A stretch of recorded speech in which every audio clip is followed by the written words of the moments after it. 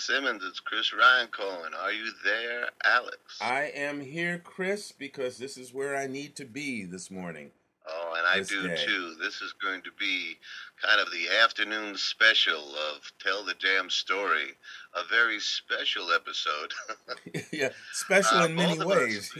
you know, uh, full disclosure to those who are listening, both of us had planned a different conversation for today, and both of us woke up ready for this much more challenging conversation.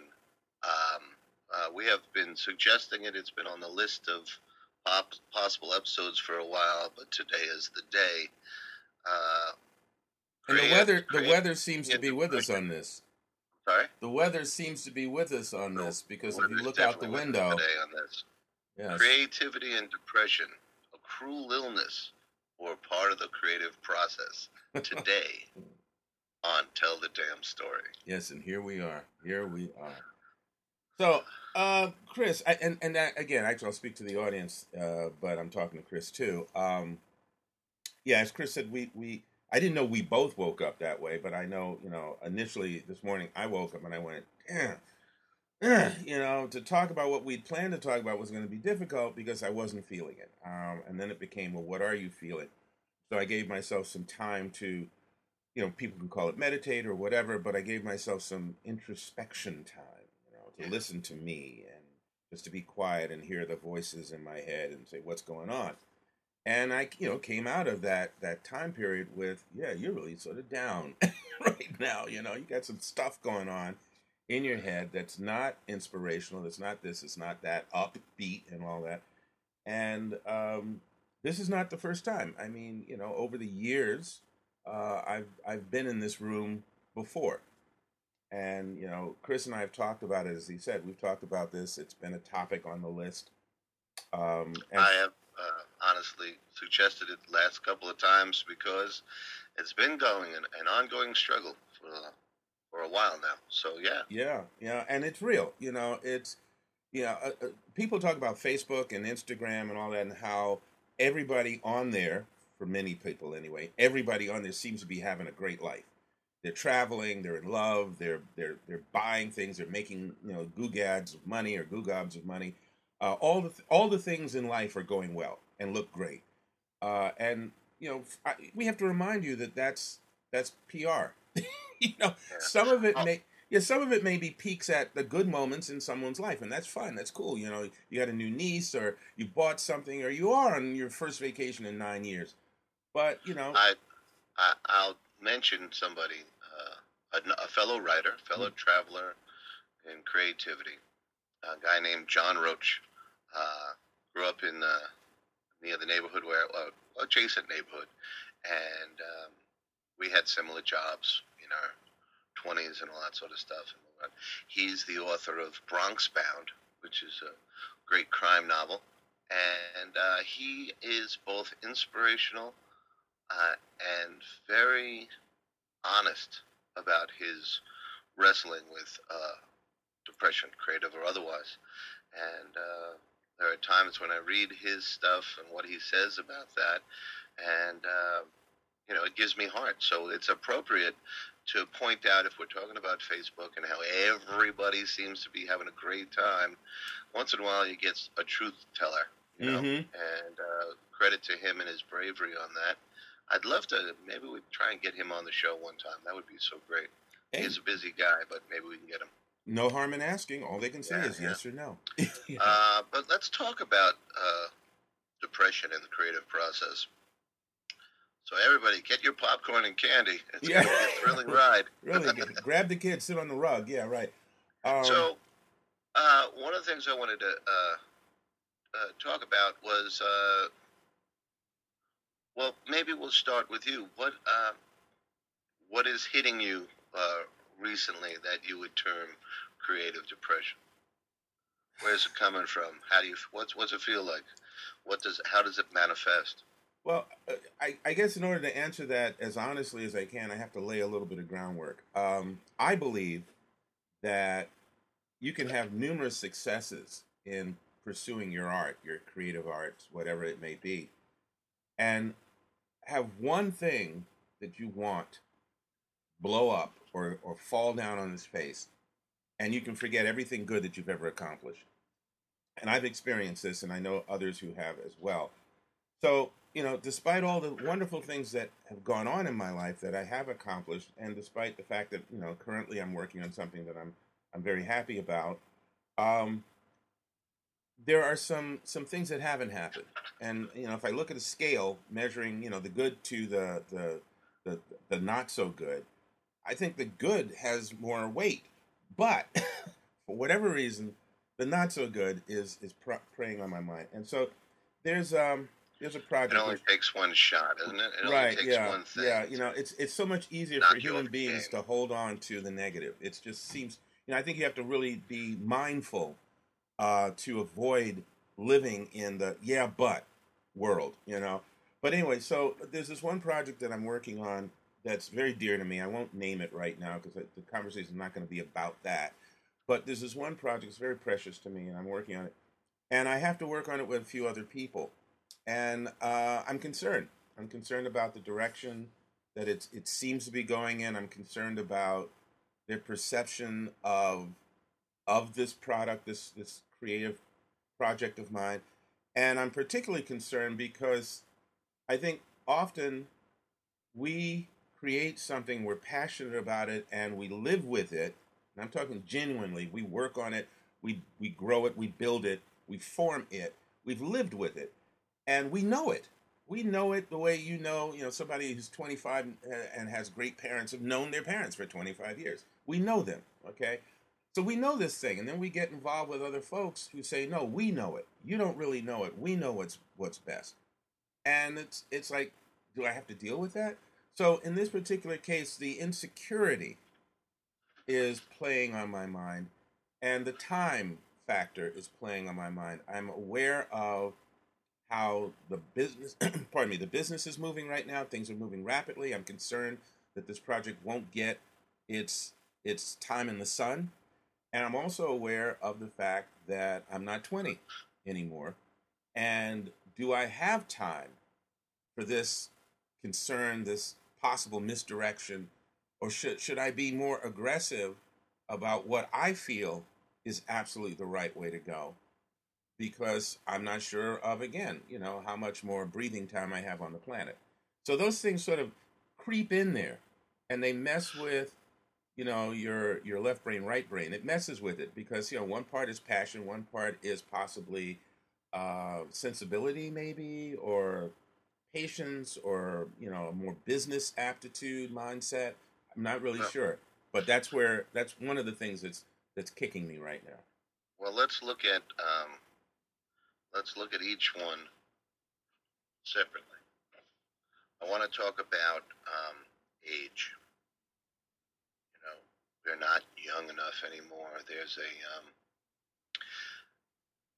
an age limit. A sell by date that we're living with. Yes, it's a shelf life. Yes. Yeah, shelf life. Last year I was at I'm pretty sure it was Murder Inc.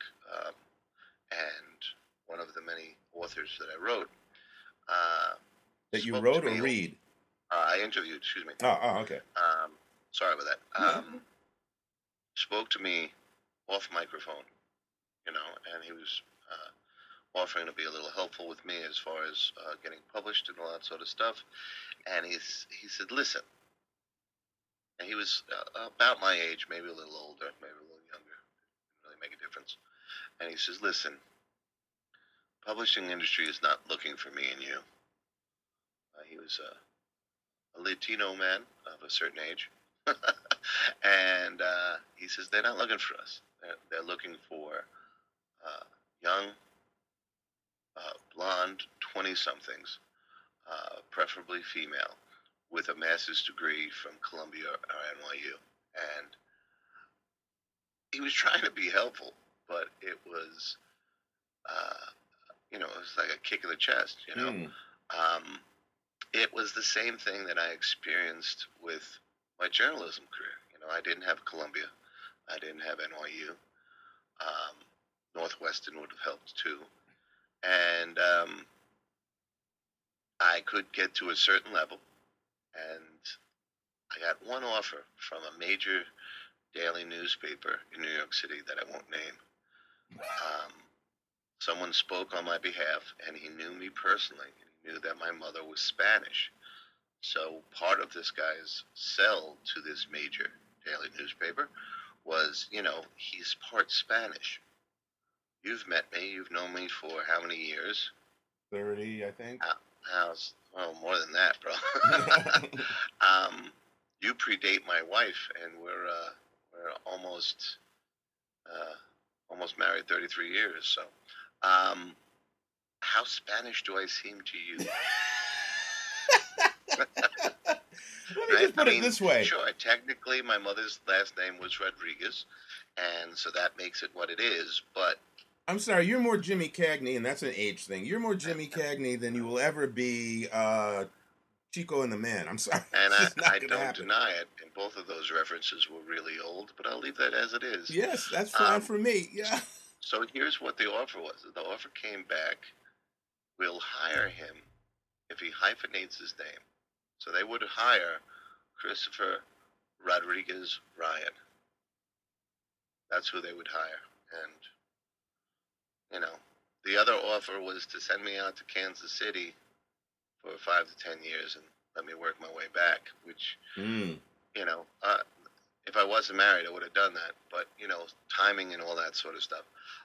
So when this guy says to me, and there I am with 10, 12 books at the time, he says, publishing's not looking for you and not looking for me. It's that's depressing. That's age. But you and I, since we're talking about creative depression, we have to acknowledge that as much as we may have read about Dr. Doom's time machine or H.G. Wells' time machine, it doesn't exist. We can't turn back the clock. I'm not one to dye my hair. Oh, yeah, same here. Or any of that stuff. I don't put all that facial cream on and stuff. I don't follow the latest clothing trends. And maybe, in my depressive state, I use all that against myself. You're not doing what it takes to make yourself marketable. I don't know. That rouge you've been using on your lips looks pretty good. Well, listen, no one uses rouge on their lips. Didn't catch you off guard there, did I? They would say, wow, look at this mental patient. Didn't catch you off guard there. Okay. I tried. But no, you're right. So how do you deal with that? How do you get past that back to the center of it all, which is, writing the story? Well, one of the things, one of the things for me, and I suspect that you do it too, but one of the things for me is I do embrace my age. Trying to deny your age means that you didn't live. Trying to deny the things you've experienced, the things that you've gotten through, gotten over, you screwed up on, that's who you are. I mean, the moment you start trying to turn the clock back and pretend that it didn't happen, you're denying whole parts of your experience, which, as I've told my students 1,000 times, is a part of your creative juice. That's your fuel. Who you know, where you've been, what you've seen, what you feel is a part of what you draw on to create. Yes, I forget the person who said it. It was an author or publisher who said no one should be able to be allowed to publish a novel or even write a novel until they're at least 40 because they haven't lived. So it's one of the ways that if people out there get creatively depressed about their age, you turn it around. Use it. Look how much more experience I'm bringing to the writing, and use it. I don't think you should write all about old people. You can write about a 20-something. You can write about, a Martian. It doesn't make a difference. Yeah. But it's the perspective, the hard-won perspective of going through every single day of your age. And, right or wrong, whether small or, big and profound, we learn every day. So I'd like to add something to that when you finish. I'm sorry? No, I said I just want to add something to that when you finish. Yeah, it's one of the ways to turn around that element of creative depression. How would you do it? Well, I think, what you said, yes. Another choice on the menu is to write what you feel at that time. You know, a lot of us do writing exercises or exorcisms, you know, Ah, which, that's a good yeah, phrase. where you want to look at it, because it doesn't mean that when you sit down to write, whether it's at a computer or a pad and pen, that you have to write your project if you're feeling, you know, stuck, if you're feeling sucked into the mire, if you're drowning.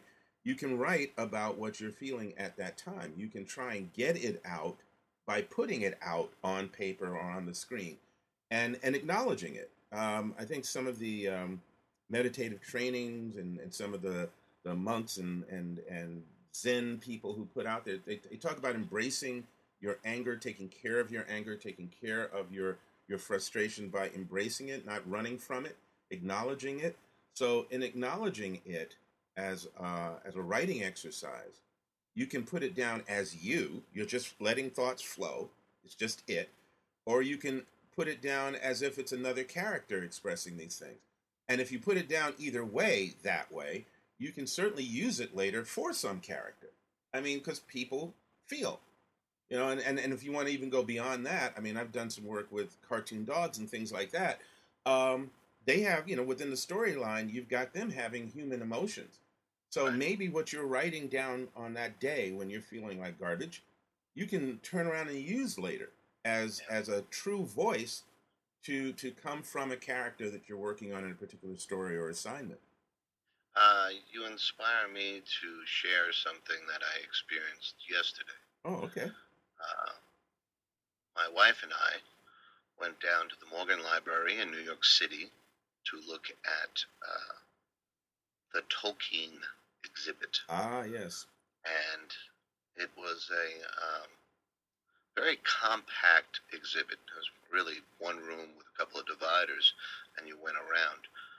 But what was there were things that he kept, you know, part of his process. And what we saw were uh, watercolor paintings, Mm. pen and ink, colored pencil, drawings. There was one set of them that were colored or doodled over the newspaper, like on top of the onto the newspaper. Mm-hmm. You know, there one doodle he did, and it looked like a stained glass window, right? And what has that got to do with writing? Correct, but hold on for a minute. And he drew it right over, right over a headline that said, "Boy 6 sits on his sister's head," or something like that. So that the kid got in trouble for hurting his sister. Something was such a small, innocuous piece of news. Hopefully, he didn't severely damage the girl. But I couldn't tell because of the doodle. Mm. Um, but then I realized in looking at these stained glass, elaborate doodles that they were, you know, what he described in the elven palaces or houses, you know, and the king's houses. They were all part of the rich tapestry Mm-hmm. that became The Hobbit and The Lord of the Rings. Mm-hmm. And there were notes.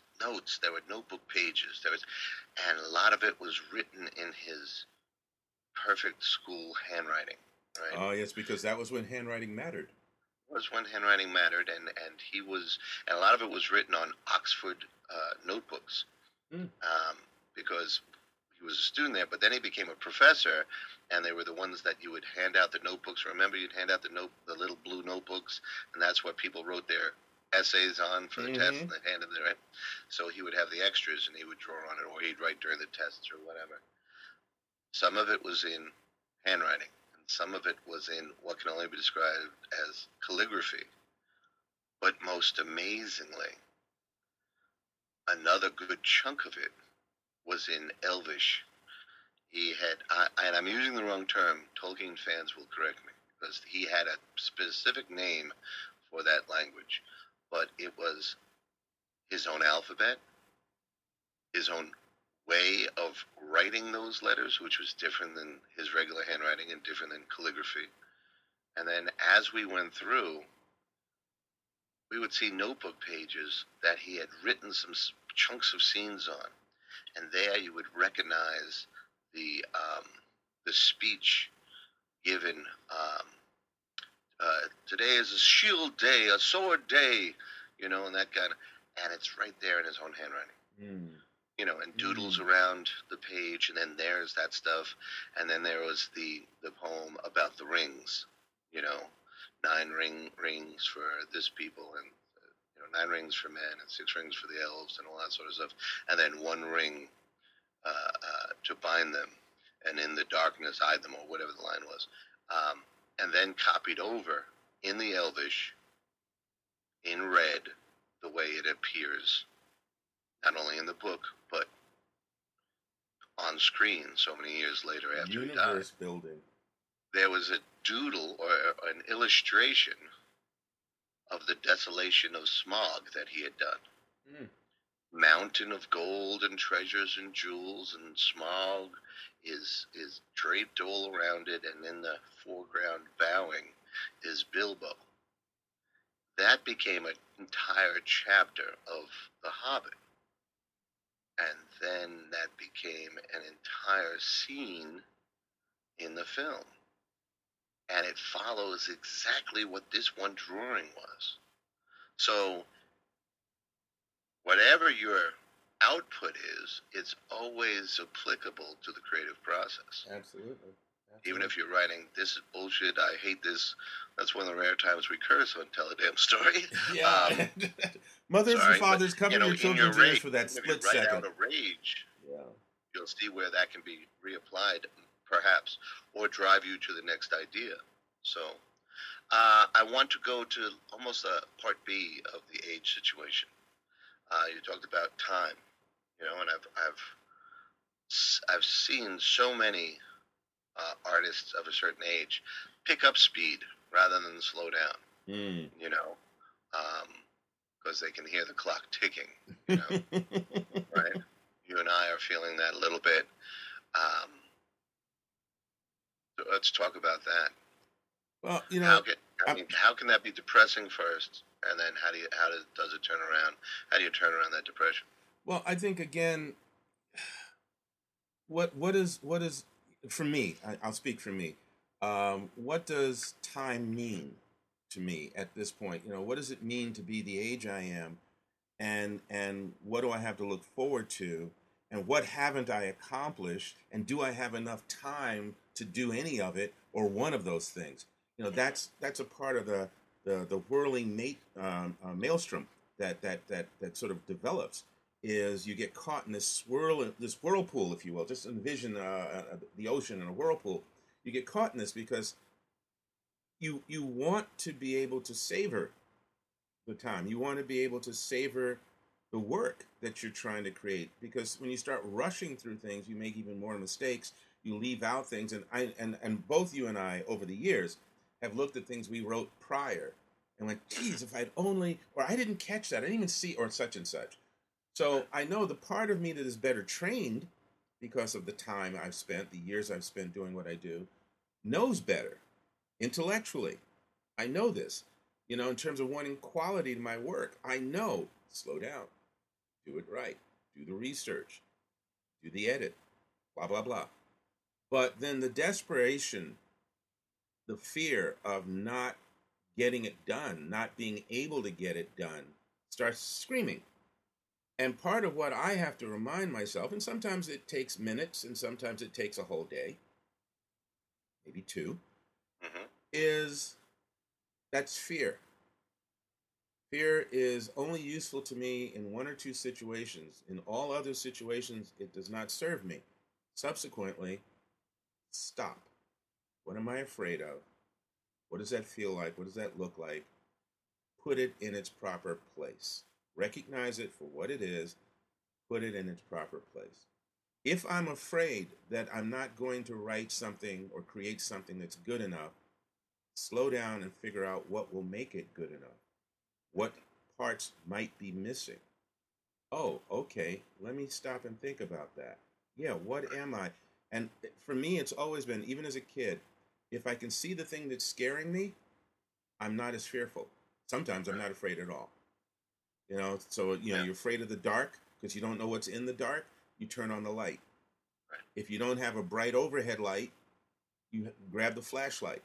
but you need to see the thing you're up against. Now, sometimes when you finally face it, it's like, holy, you know. But in reality, in terms of the reality we're dealing with, I need to see, I need to know or understand as best I can what I'm dealing with. Right. And is that fear legitimate, or is that my fear of not being good enough to pull it off? That's a Right. whole nother fear. So I'm going to address that three ways. You're starting to sound like Dr. Phil. This is where Tell a Damn Story ends. That's it. You've gone too far this time. What are you All going to right. say, Mr. Ryan? One of the things you're talking about there is facing the editor, right? We all The inner have, editor. Yeah, you're right. right? We all have that inner editor. When I'm trying to explain it to high school students, I say mine seems to be sitting on my left shoulder, Mm-hmm. and they look at me like I'm crazy. I was like, it's a metaphor. Relax, but it's that voice that says you suck. This sucks. This is not what you should be writing. You should be writing something else, and all that sort of stuff. And facing it and confronting it, and saying, even if you say it consciously out loud or in your head, duly noted. We'll address it later. Yeah. It helps, right? Then there's the let it suck philosophy about, Wasn't you that a have your Beatles writing song? time, you're going to write. And if you have the doubt, okay, I'll rip it apart later, but I'm going to keep writing right now. Sometimes I have a pad and pen, and if there's a particular problem, I'll write it down, and then I can keep writing. And then after that writing time, you can look at those questions or look at and you'll remember what you wrote, and then go and do what Chuck Dixon. Remember Chuck Dixon? Oh yeah, I remember him very well. Yeah. Chuck Dixon one interview. They asked him how many hours he writes. He says, I'm always writing. He says, but I'm not always. It's not always coming out of my fingers. He says, sometimes I'm mowing the lawn, or walking, or painting a room, or whatever I'm doing, but I'm working on the problems of that story. Mm-hmm. Right? Mm-hmm. First draft is getting the story out. Mm-hmm. Second draft is fixing all the things that's wrong with that first draft. But we can't get hung up on the word wrong. You didn't make a mistake. It doesn't mean you suck. It means you're at that part of the process. Mm-hmm. Right? So first is to get it out and have it exist. That's your first draft goal. And that's how you can see it. You can Right. look at it. Yes. Right. And, like children, when the pregnancy is occurring, right? You care and you take care of that. And then there's that very painful birthing process, right? Which we as guys stand around uselessly for. And then there's the process, the never-ending process of nurturing those lives along. And there can be glorious times and there can be painful times. And eventually you see those individuals beginning to stand on their own, not as kids, but as an adult that has their own mindset and that has their own view on things. And you see they have a vision on how they're going to live their life, whether it's what Your I wanted vision, right? not. Yeah. You recognize it for what it is, Yeah. Billy Joel once said that, his songs, anyone's songs, go out and have a life of their own. And some you're very proud of, and some you're like, I wish that had gone a different way. But you love them all, Mm-hmm. And the same thing here. I've rewritten Gold Braith, which is a St. Patrick's Day adventure for Gunnar and Mallory. It's Sin City series, folks, in case you're not up to date. There you go. Thank you. And I put it out a couple of years ago, and then I put it again this St. Patrick's Day. And I want to get his last name. Hold on. And by the way, I'll correct myself. Not Sin City. That's Frank Miller. It's City of Sin, City of Woe, and City of... There's City of Sin, City of Woe, City of Pain, and upcoming City of Love, which will end. So it's a the city trilogy. series. I know there's 4 titles there, but one is kind of... It's like Baker's Dozen. There you go, yes. So L.A. DiPaolo, who was an author I met last year. Yeah, yeah. He sent me a list of typos and things that were in there, and then he said, "I'd love to see the tension drawn out a little more at the end." So because this is a free story, I rewrote it. And the idea was to publish it again on my blog and say, hey, you saw the other version. Here's the corrected version. It's the third version of it now, and it's part of the creative process. Sometimes you do this. I'm just doing it with this story publicly. However, in that away from the typewriter, away from the writing room or writing space time, there's a line that has bugged me. Ah. And it's a line that Gunnar delivers, and it's not a Gunnar line. It's not in his voice. He wouldn't say that. And I think I know what he would say. And, this has been while driving to work, while taking a shower, while, making the bed. That's part of the writing process, too. Mm-hmm. And when you get depressed, all of this is coming back to time. When you get depressed and say, I'm running out of time, look how you're using all the time you can. What more can you ask of yourself? You have to be fair to yourself. Well, yeah, and that's a good phrase right there. Being fair to yourself, being true to yourself, being kind to yourself, nurturing yourself. Because again, as we said towards the beginning of this, it's easier for a human being to hold on to the negative than the positive. We for some odd reason, as a society, we will remember the slightest little negative thing that someone said to us when we were 10 years old as we stand there accepting a Pulitzer. True. So true. And so part of it is okay, so I screwed up. Okay, I'll fix it, like you said. Or, that doesn't work. Okay, so how can I it's looking for resolution to the thing rather than blame. Right. It's accepting, like, several of the things I've done with Blackjack over the years that I've written. Now, I created the character for crying out loud. And I'll look back on certain things and go, gee, I could have done that better. Or, there are things that I've learned about his sister. Now, I created his sister right around the same time that I created Aaron. And his sister's name is? Mary. There you go. All right. And Mary has lived with me, but off to the side for a long time. I kept putting Let's her clarify. This is a character, not a side bay. Yeah, oh, jeez. So, she's always, when I'm writing Blackjack, even if she's not in the story, she's in my head somewhere because I'm thinking about her as the character, as Blackjack, my sister this or whatever.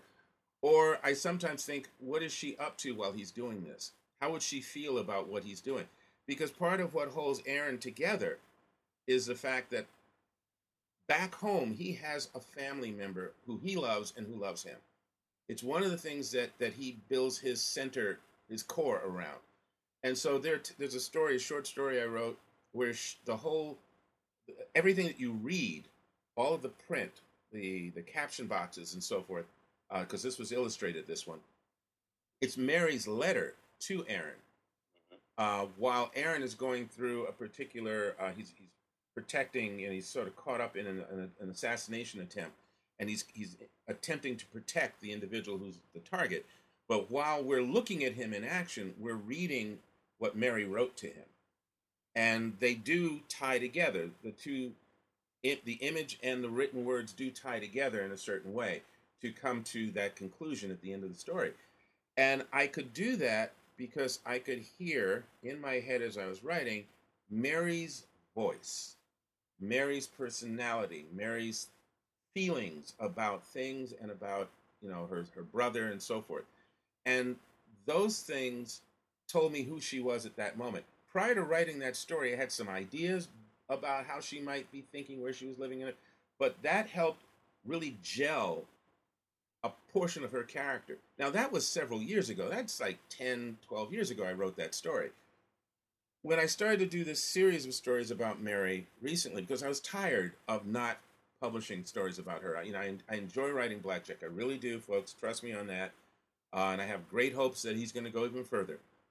But his sister is important to me. She always has been. And so And by the way, just full transparency, I have no siblings, so someone can go psychologically investigative on that and say, what does that have to?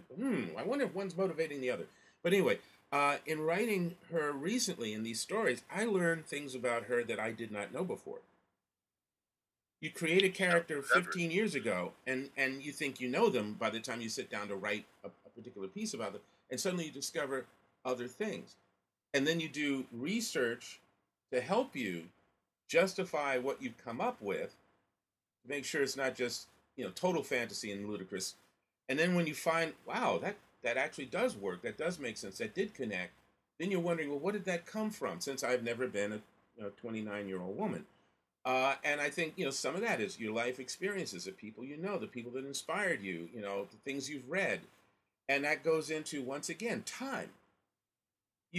I've lived with Blackjack for 28 years now, actually, and Mary almost as long. And if I hadn't, I would have written completely different characters, or I would have written less of what I was able to put into these stories.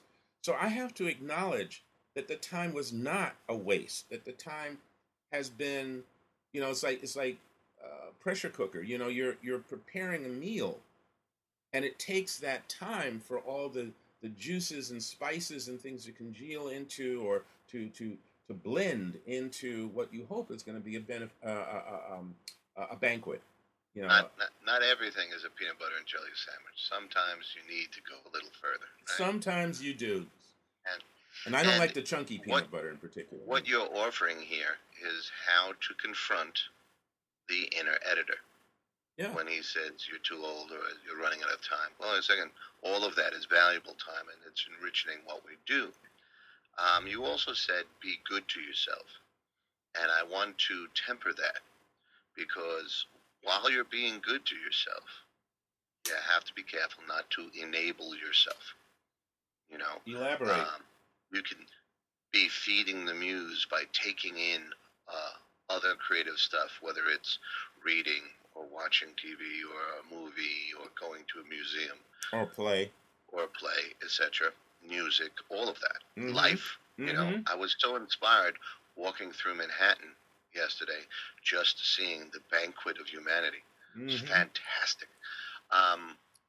And some of it was, the language is fantastic. There's 40,000 languages being spoken on the streets of Manhattan. And some of it is, holy crap. I walked past this young woman, and she's hugging what looked like her father or grandfather. And as the goddess and I were walking past, the grandfather-looking guy says to the young woman, let's get a hotel room. Oh! Completely different take on what I had assumed, and definitely fodder for a story, right?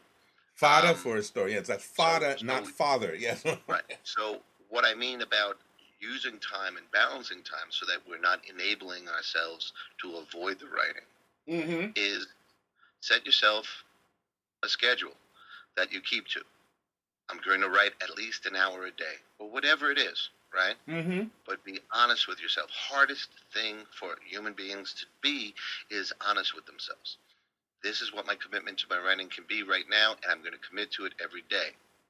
Now, I want to go back to Tolkien, because he devised this wonderful reward system that I spent the whole time on our trip home from this exhibit yesterday, trying to negotiate with the goddess. So here's what Tolkien agreed, and his wife agreed to. For every hour that he wrote, he would earn a certain amount of kisses from his wife. And I think that's fantastic and cute and lovely. And of course, I started immediately goofing around with T about it and trying to negotiate. And she says, well, how many kisses are you thinking? I said, 100 per hour. And she said 2. And then, off it goes. But, Tolkien teaches us yet again, because look how productive he was. So those kisses were working for him. Yeah, look at the thickness of those books alone tell us how motivated he was. Whatever the goal is, an hour of writing earns me 2 hours of watching my favorite TV show, or reading my favorite book, or whatever it is. Do you know what And else it that's offers? I'm sorry, I didn't mean to cut you off, but you know what else it offers? right, It takes that voice out of your head that says you didn't. right, right, That exactly. nagging little clawing voice that says you didn't write today, you didn't do anything today, you're Mhm. not this, you're not that. It removes it. No, excuse me, I did. I paid in my hour. I'm good. And here it is. Yeah. Here's the discipline. Here's the hour. And if you have a set minimum, you can always go over it. Like I was teasing T when we agreed to a number of kisses, and I was like, all right, you're never going to see me for a couple of weeks, and then it's going to be kisses until your lips fall off. And I was trying to negotiate length of kiss and all that. She was like, stop. Yeah, you're gonna take a little spontaneity out of it, bro. So watch it. It was just a fun way to use that creatively. And the idea is to set or reset, because some of us have goals that fall away, Mm-hmm. and then you beat yourself up for 2 weeks about how you're not doing that hour a day you promised yourself. So then another week goes by when you're not doing that hour a day. Yep. Just like AA, every day is a new challenge. I'm not going to, I'm not going to drink today. In our case, as WA, Writers Anonymous, I am going to write for an hour today, or I'm going to write 15 minutes today, or whatever it is. I tell my students at the Film Academy, I say 20 minutes minimum.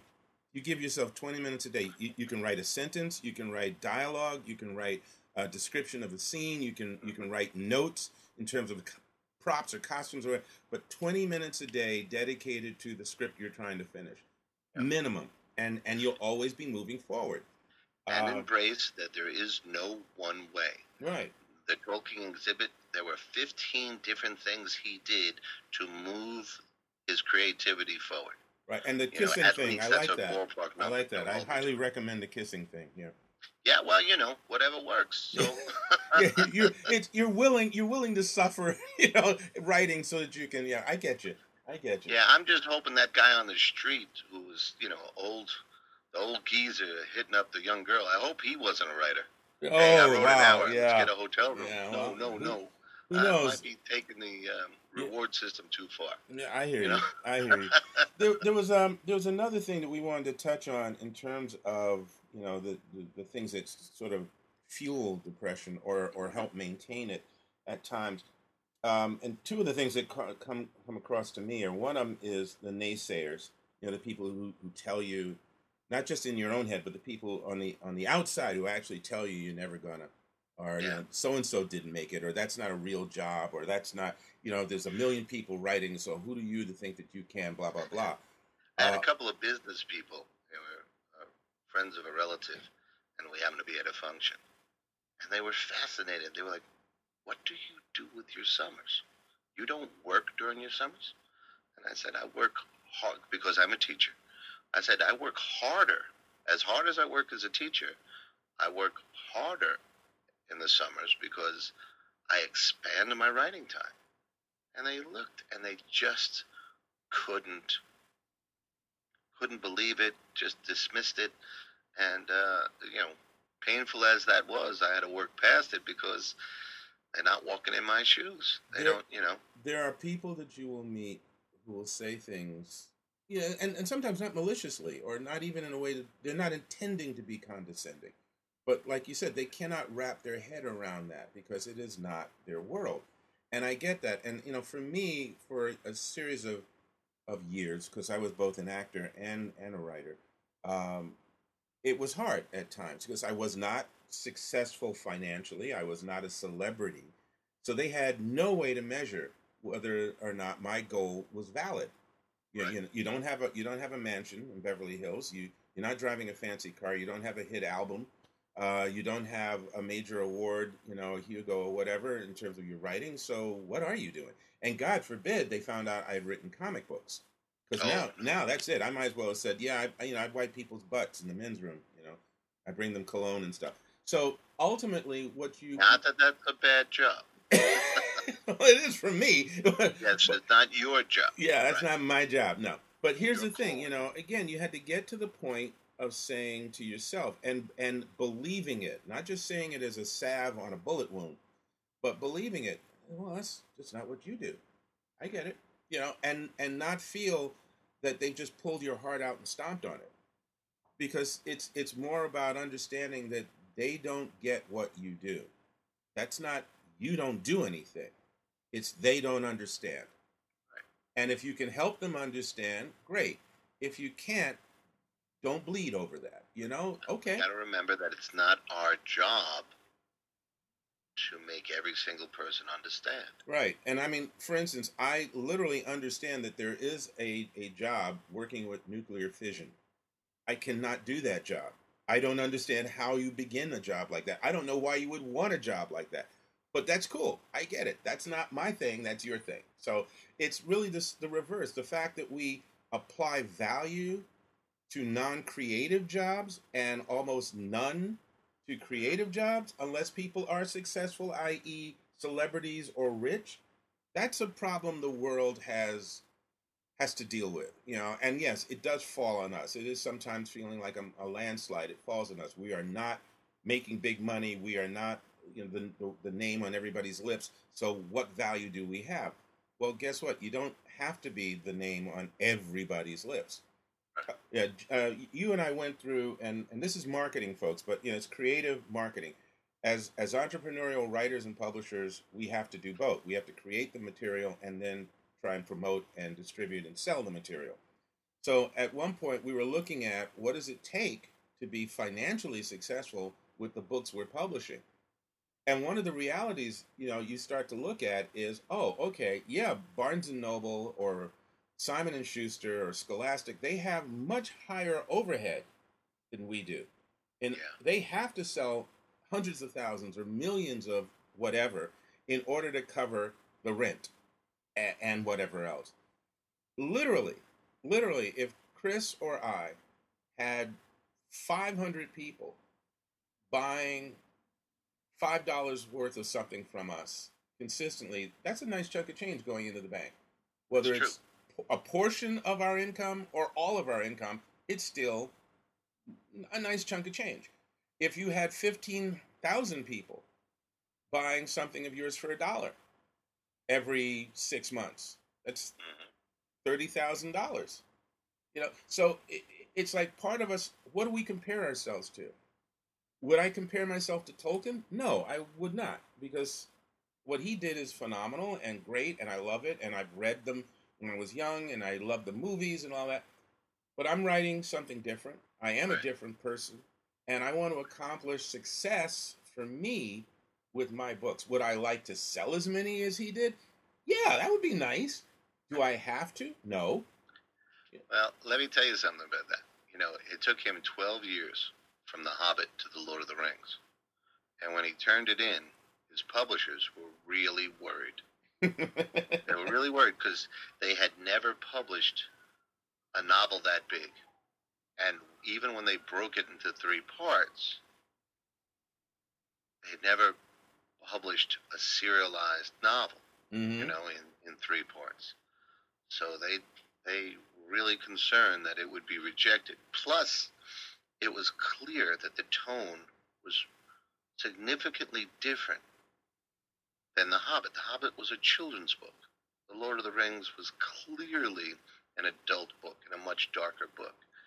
And they published it seriously fearing complete failure. Mm-hmm. They admitted later that they had no idea what they had on their hands. It goes back to, who was it? Was it Robert McKee? No, it was William Goldman. Nobody knows anything. Right? Mm-hmm. You got to just, roll the dice. Get there and keep doing what you believe in. What was it? Harry Potter. Mm-hmm. 13 publishing houses turned her down. Yeah. And had they been right, okay, so 15 publishing houses might have turned her down, and the book never would have seen the light of day. And, I'm sorry, go ahead, and then I want to... No, I was just going to say, the reality is she wrote to the best of her ability. She created something she believed in, she put it out there more than once, and eventually it found its home. It's a phenomenal success. Yes, she has now gone from poverty to wealth, and she's writing other things. That's all good. But she did her time. She did her time. She paid her dues, and that's I, really what a lot of us have to do, whether it takes 30 years or 2 years. and another part of this is being honest with yourself. And Mm-hmm. one of the things that I've struggled with and that has depressed me is that I haven't, if I'm completely honest with myself, I haven't done that part that you just brought up about J.K. Rowling. I haven't been turned down by 13 publishing houses Mm. because I haven't submitted to 13 publishing houses. So yesterday I turned 57, and I was turning, playing around, joking about it, that it was my Heinz ketchup year. Got And 57 spices. Yes, okay. and then I changed the spelling of ketchup to catch up.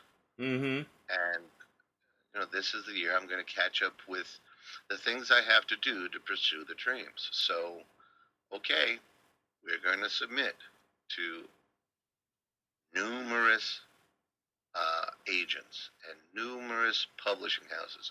Most publishing houses won't look at something that doesn't go through an agent. Okay, that's one set of challenges. There are smaller boutique and mid-size that will. Mm-hmm. Okay. And Mystery Writers of America is one agency that will give you a list of publishing houses and tell you what they will and will not accept.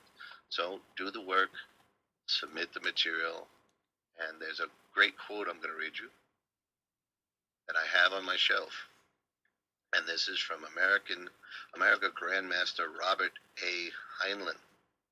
You must write. You must finish what you start. You must refrain from rewriting except to editorial order. You must put the work on the market. You must keep the work on the market until it has sold. So the last three sentences, I need to embrace more in this my catch-up year. And that's one of the ways you combat that creative depression, by finding out what actions you honestly haven't taken and finding a way to take those actions. I would say huzzah to that. I would also say belated happy birthday, folks. Well, thank you, sir. Send him a happy birthday, please, in the comment section.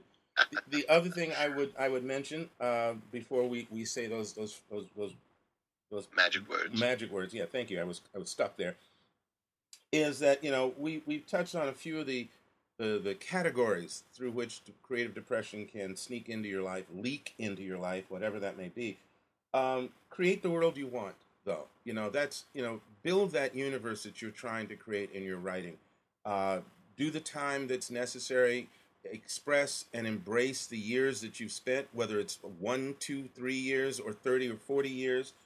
Don't ignore that, because that's a part of who you are. Be honest. Be real with yourself. Yeah, be real. Be honest about your skill set too. I've encountered creative people who will not admit that they can't spell worth a damn. Well, get over that. If you want to really be accepted as a professional, then work on that, or get somebody who's going to be great at editing just your spelling mistakes. It won't change the tone of your work, but download an app that helps with that. Yeah, whatever it takes. But recognize I don't do this part well, and it's holding me back. Right. Do that.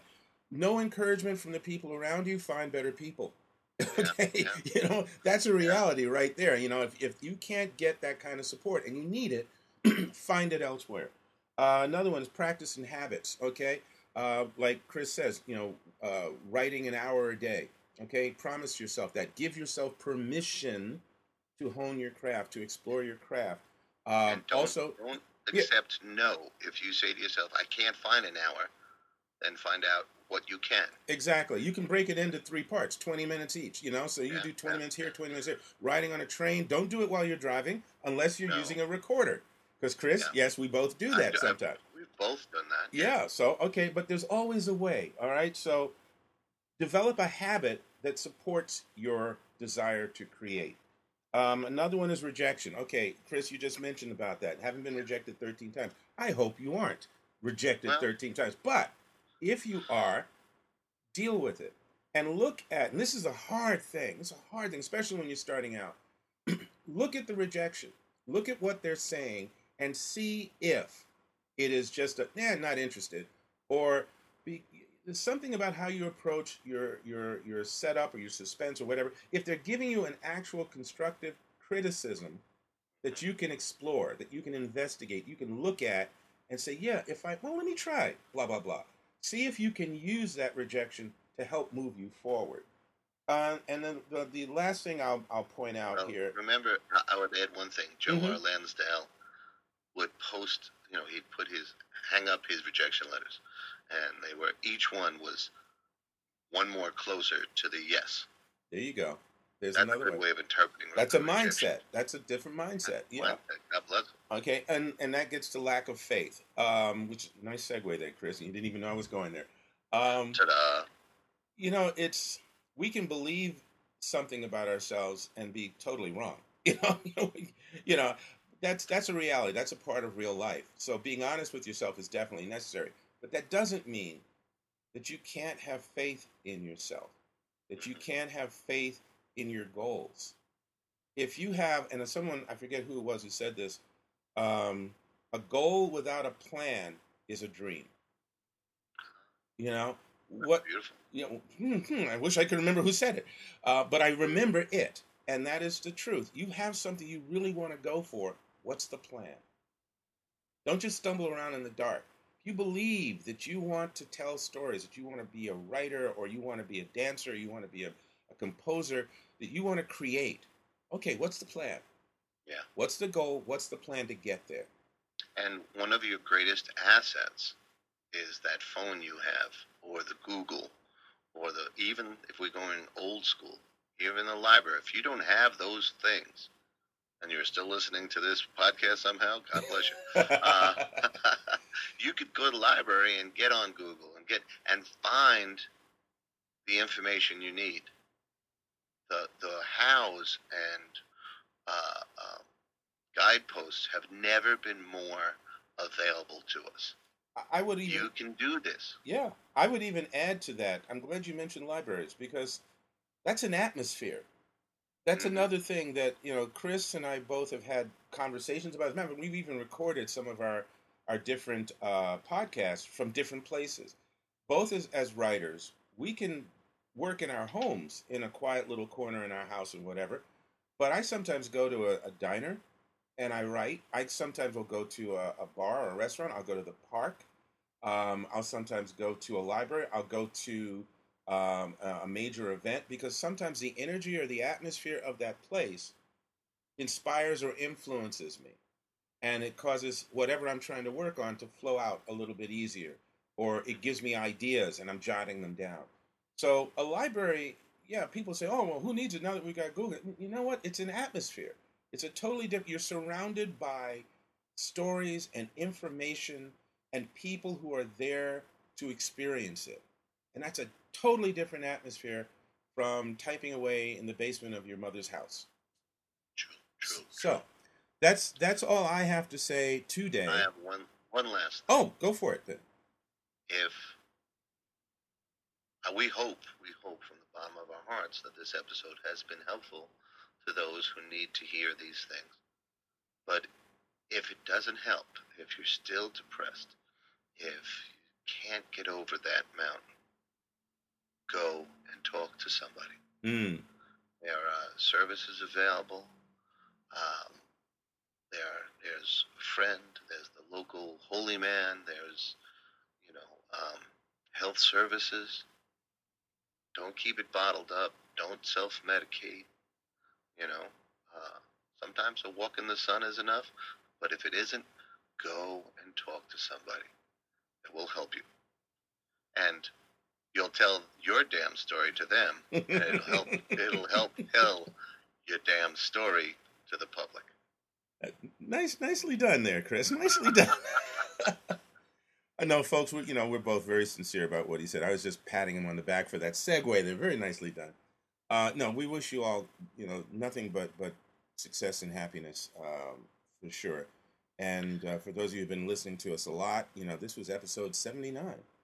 So that's right. We'll be coming at 79.